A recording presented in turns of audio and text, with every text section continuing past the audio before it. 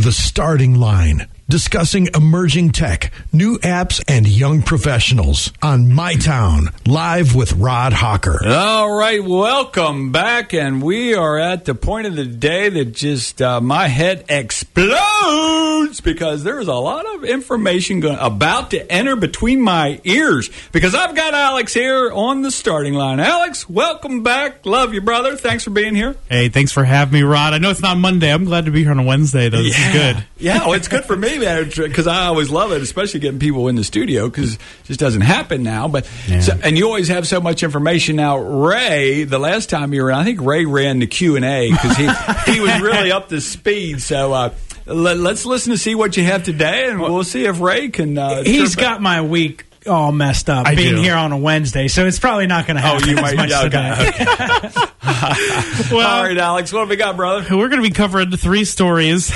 We're covering one wild gadget, because we haven't talked about new gadget inventions in a while, and I just saw one that popped up over the weekend. I thought, okay, we've got to cover that. Cool. We're also going to be covering why Facebook is in the news again. No, it's not for good reasons. And a cheating incident in Formula E racing. Stick with me here. This is pretty interesting, actually. We've talked about online Cheaters racing. never win. It's true. Winners never cheat. Well, honestly, that age-old adage really kind of rings true, right? Especially if you're online. There are real-world consequences for things that you do on the internet. I just want to make sure that we preface everything that we do here. It's not when you don't have your clothes on either. It could be other things. Well, exactly. I mean, we're talking real professionals with real consequences based on their actions online. I'll get to that in a second. But what if you could produce flavors without eating or drinking something? What? Produce flavors without eating or drinking something. How would you do that? Yeah. So there's actually a brand new gadget just came out. It's called the Norimaki synthesizer. Now, I know. So again, bear with me here. So, years ago, it was kind of thought that the tongue had different regions. So it was kind of divided into different quadrants for sweet, salty, sour, and bitter flavors. And there were higher concentrations of taste buds that were kind of turned specifically towards those new flavors, right? Those flavors that you would be introducing. Well, now we know that the distribution is actually more evenly spread out. So those flavor centers are kind of all over the tongue. And there is 1/5 flavor, which we don't talk about a lot in this country, which is umami, which plays a big part of our enjoyment of food. Now, we know how the tongue works a little bit better. And this guy in Japan, he's a professor, Home Miyashita, I can't even pronounce this, horrible, he created this Norimaki synthesizer. And basically the study, this is from the abstract, the study describes the production of a novel taste display which uses ion electrophoresis in 5 gels containing electrolytes that supply controlled amounts of each of the 5 basic tastes to apply an arbitrary taste to the user's tongue. So basically this device is an electronic device. It has some electrolytes on the end, and you can kind of dial it to taste different flavors when you put it onto your tongue. All right, I want my wife's lipstick. Well, so here's the funny thing. The device is actually somewhat sizable right now, but in the near future, it's probably going to be close to pocket size, right? So you can have this little flavor thing in your pocket that if you don't want to eat a meal or if you just want some kind of the flavor of chocolate or something, you can just go ahead and stick this thing on your tongue and have it run some electrodes, kind of through your tongue, and it'll stimulate that sense with, I guess, some of the electrolyte fluid that's on the actual sensors. It's pretty interesting. If you want to read the full story, head over to Gizmodo because it's pretty wild. That is wild. And what I'm thinking of right away is you're going through your tongue and you're thinking, I'm hungry, I'm going to have chocolates, and then that satisfies that. Somehow it's got to convert to your stomach, so then you're not hungry either. And really, squelches be a real good diet tool, man. Well, I was thinking the same thing, but will it actually, it might get rid of the craving, but will it actually do anything for the actual hunger? Yeah, see, I don't... I don't know. I don't know. They didn't really cover that too much. That's a valid point, right? Like, what does that actually do to satiate you? Does it kind of act as sort of a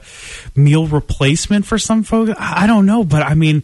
We just don't see a lot of innovations in this space typically. Like, there's not a lot of new inventions that come out that are related to like flavors or anything like this. So just seeing this kind of come out, I thought, wow, this is just the strangest thing. That's awesome. That is the strangest thing, and I couldn't get past wanting my wife's lipstick flavor on my tongue. So, anyways, as always, Alex says that's a great story. We're going to take a quick minute right now, go to our commercial break. This is 100.9 The Line. The Starting Line. Discussing emerging tech, new apps, and young professionals on My Town, live with Rod Hawker. Welcome back, and as we heard in that first segment, Alex had a great story, a great segment. As always, we got a couple more stories to tackle. Alex, what's next? All right, so we're talking about Facebook back in the news yet again, boy.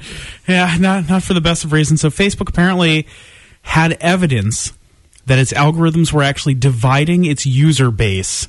But top executives really did not want to pursue any changes to that. So now we know, after some recent leaks, there was a story in the Wall Street Journal, and basically Facebook's algorithms exploit, and this is a quote, okay, exploit the human brain's attraction to divisiveness. Now, we've been talking a lot about... Oh, boy. And it makes sense, right? Yeah. Okay, now we've talked about this for a long time. Remember when Facebook was focusing on groups when they were doing their advertising? Hey, let's get everybody into these groups. A lot of that is to try to combat some of these issues. The problem is that these groups still end up being divisive in and of themselves, right? Yes. And it causes other issues to kind of bleed onto people's general news feed. So it's one of those things where it's like we have evidence that Facebook knew they were creating an echo chamber. They knew exactly what they were doing, and they still...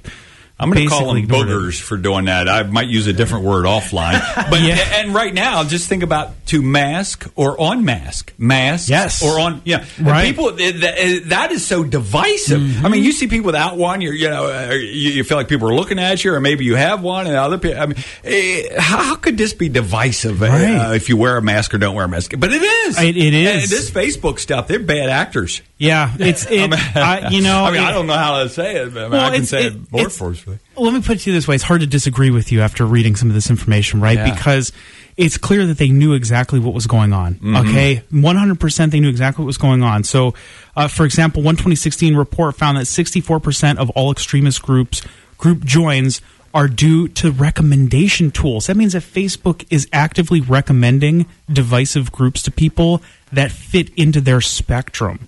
Oh, boy. That's not a good idea, right? Because you end up, creating these echo chambers where people get into different corners on Facebook, and they don't use the tool to actually connect with one another. They use it to try and tear each other apart. Right. For power. Yeah, I like what you say. Usually you tell me I'm not totally wrong, and you just use a new term.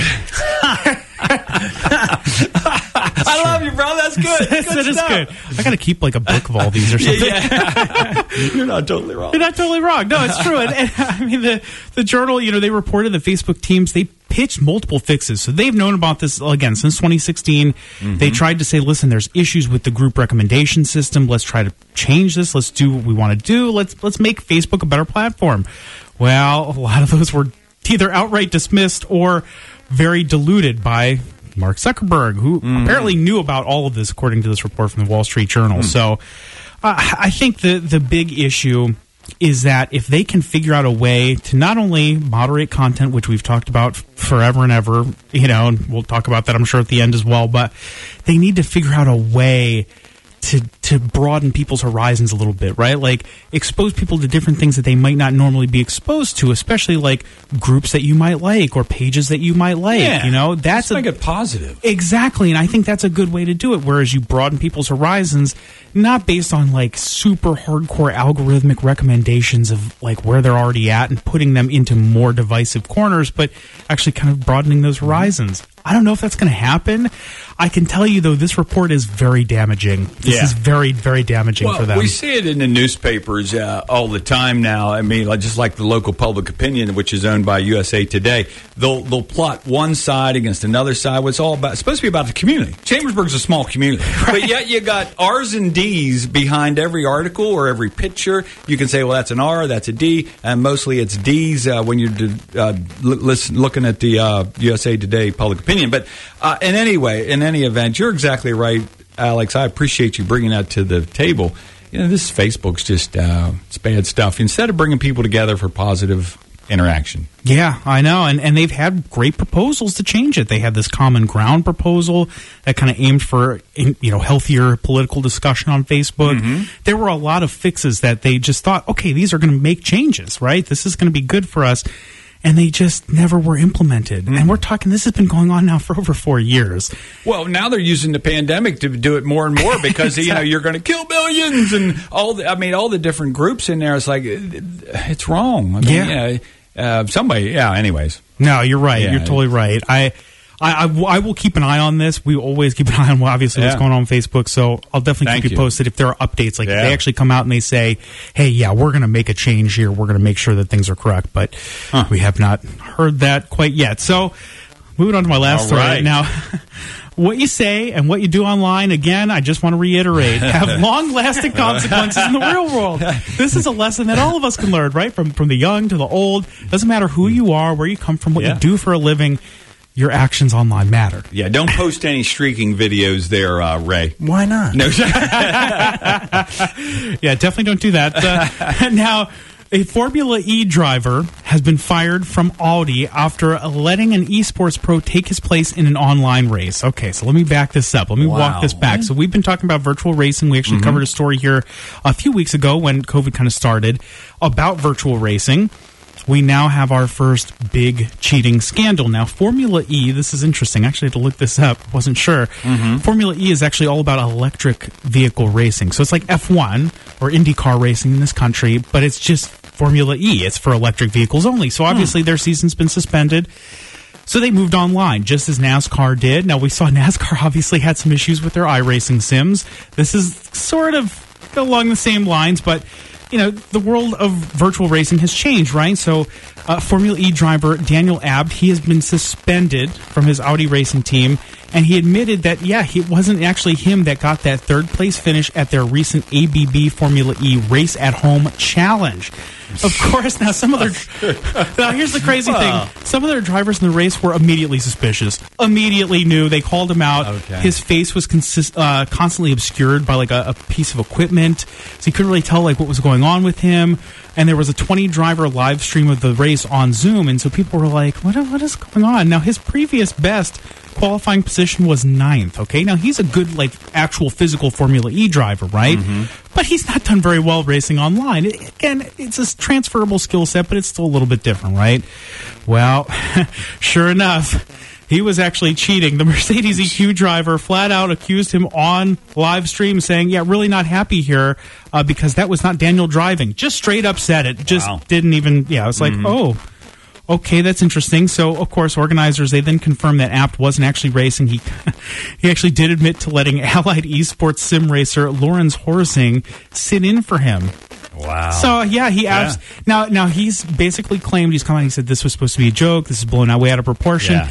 But we're talking about a charity tournament. Oh. Like an online charity tournament, right? Pete. Yeah. Oh, my goodness. What are we Terrible. doing? What are we doing? Why are you going to do it during a charity event? Yeah, right? that's just wrong. It's just very wrong. Bizarre. So, I don't know. I mean, as a result, he obviously has been DQ'd from the race. All of his previous results have been thrown out. Yeah. His team, his real-life team in Audi said, hey, you're suspended for like a while, man. You've lost a good-paying job, brother. Exactly. And he was basically ordered to pay $10,000 donation to charity. Mm-hmm. Which is good. But again, I just want to preface that it doesn't matter if you're famous, doesn't matter if you're rich, poor, anything, does not matter. What you do online matters. It really comes back to haunt you. And I think that, yes, it can be a thing as simple as a slip up or something like that, but when you go out there and there's ill intent, you're cheating, you're doing something that is wrong. Yeah, people are going to find out. And thinking for a change. I mean, that's a good thinking for a change segment. I mean, obviously that fella didn't think that one through. No.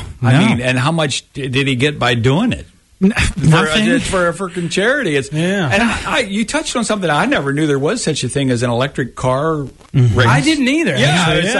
That's interesting. It is very interesting. Mm-hmm. Well, that's why Alex is here, because he brings us a lot of knowledge. Yeah. And by the time we always have to take our headphones and make them bigger when Alex is done, because our heads just get bigger and bigger with all this information. Rise up and wise up, Rod. Rise up and wise up. Boy, we are wising up here. Rise up, wise up. I love it.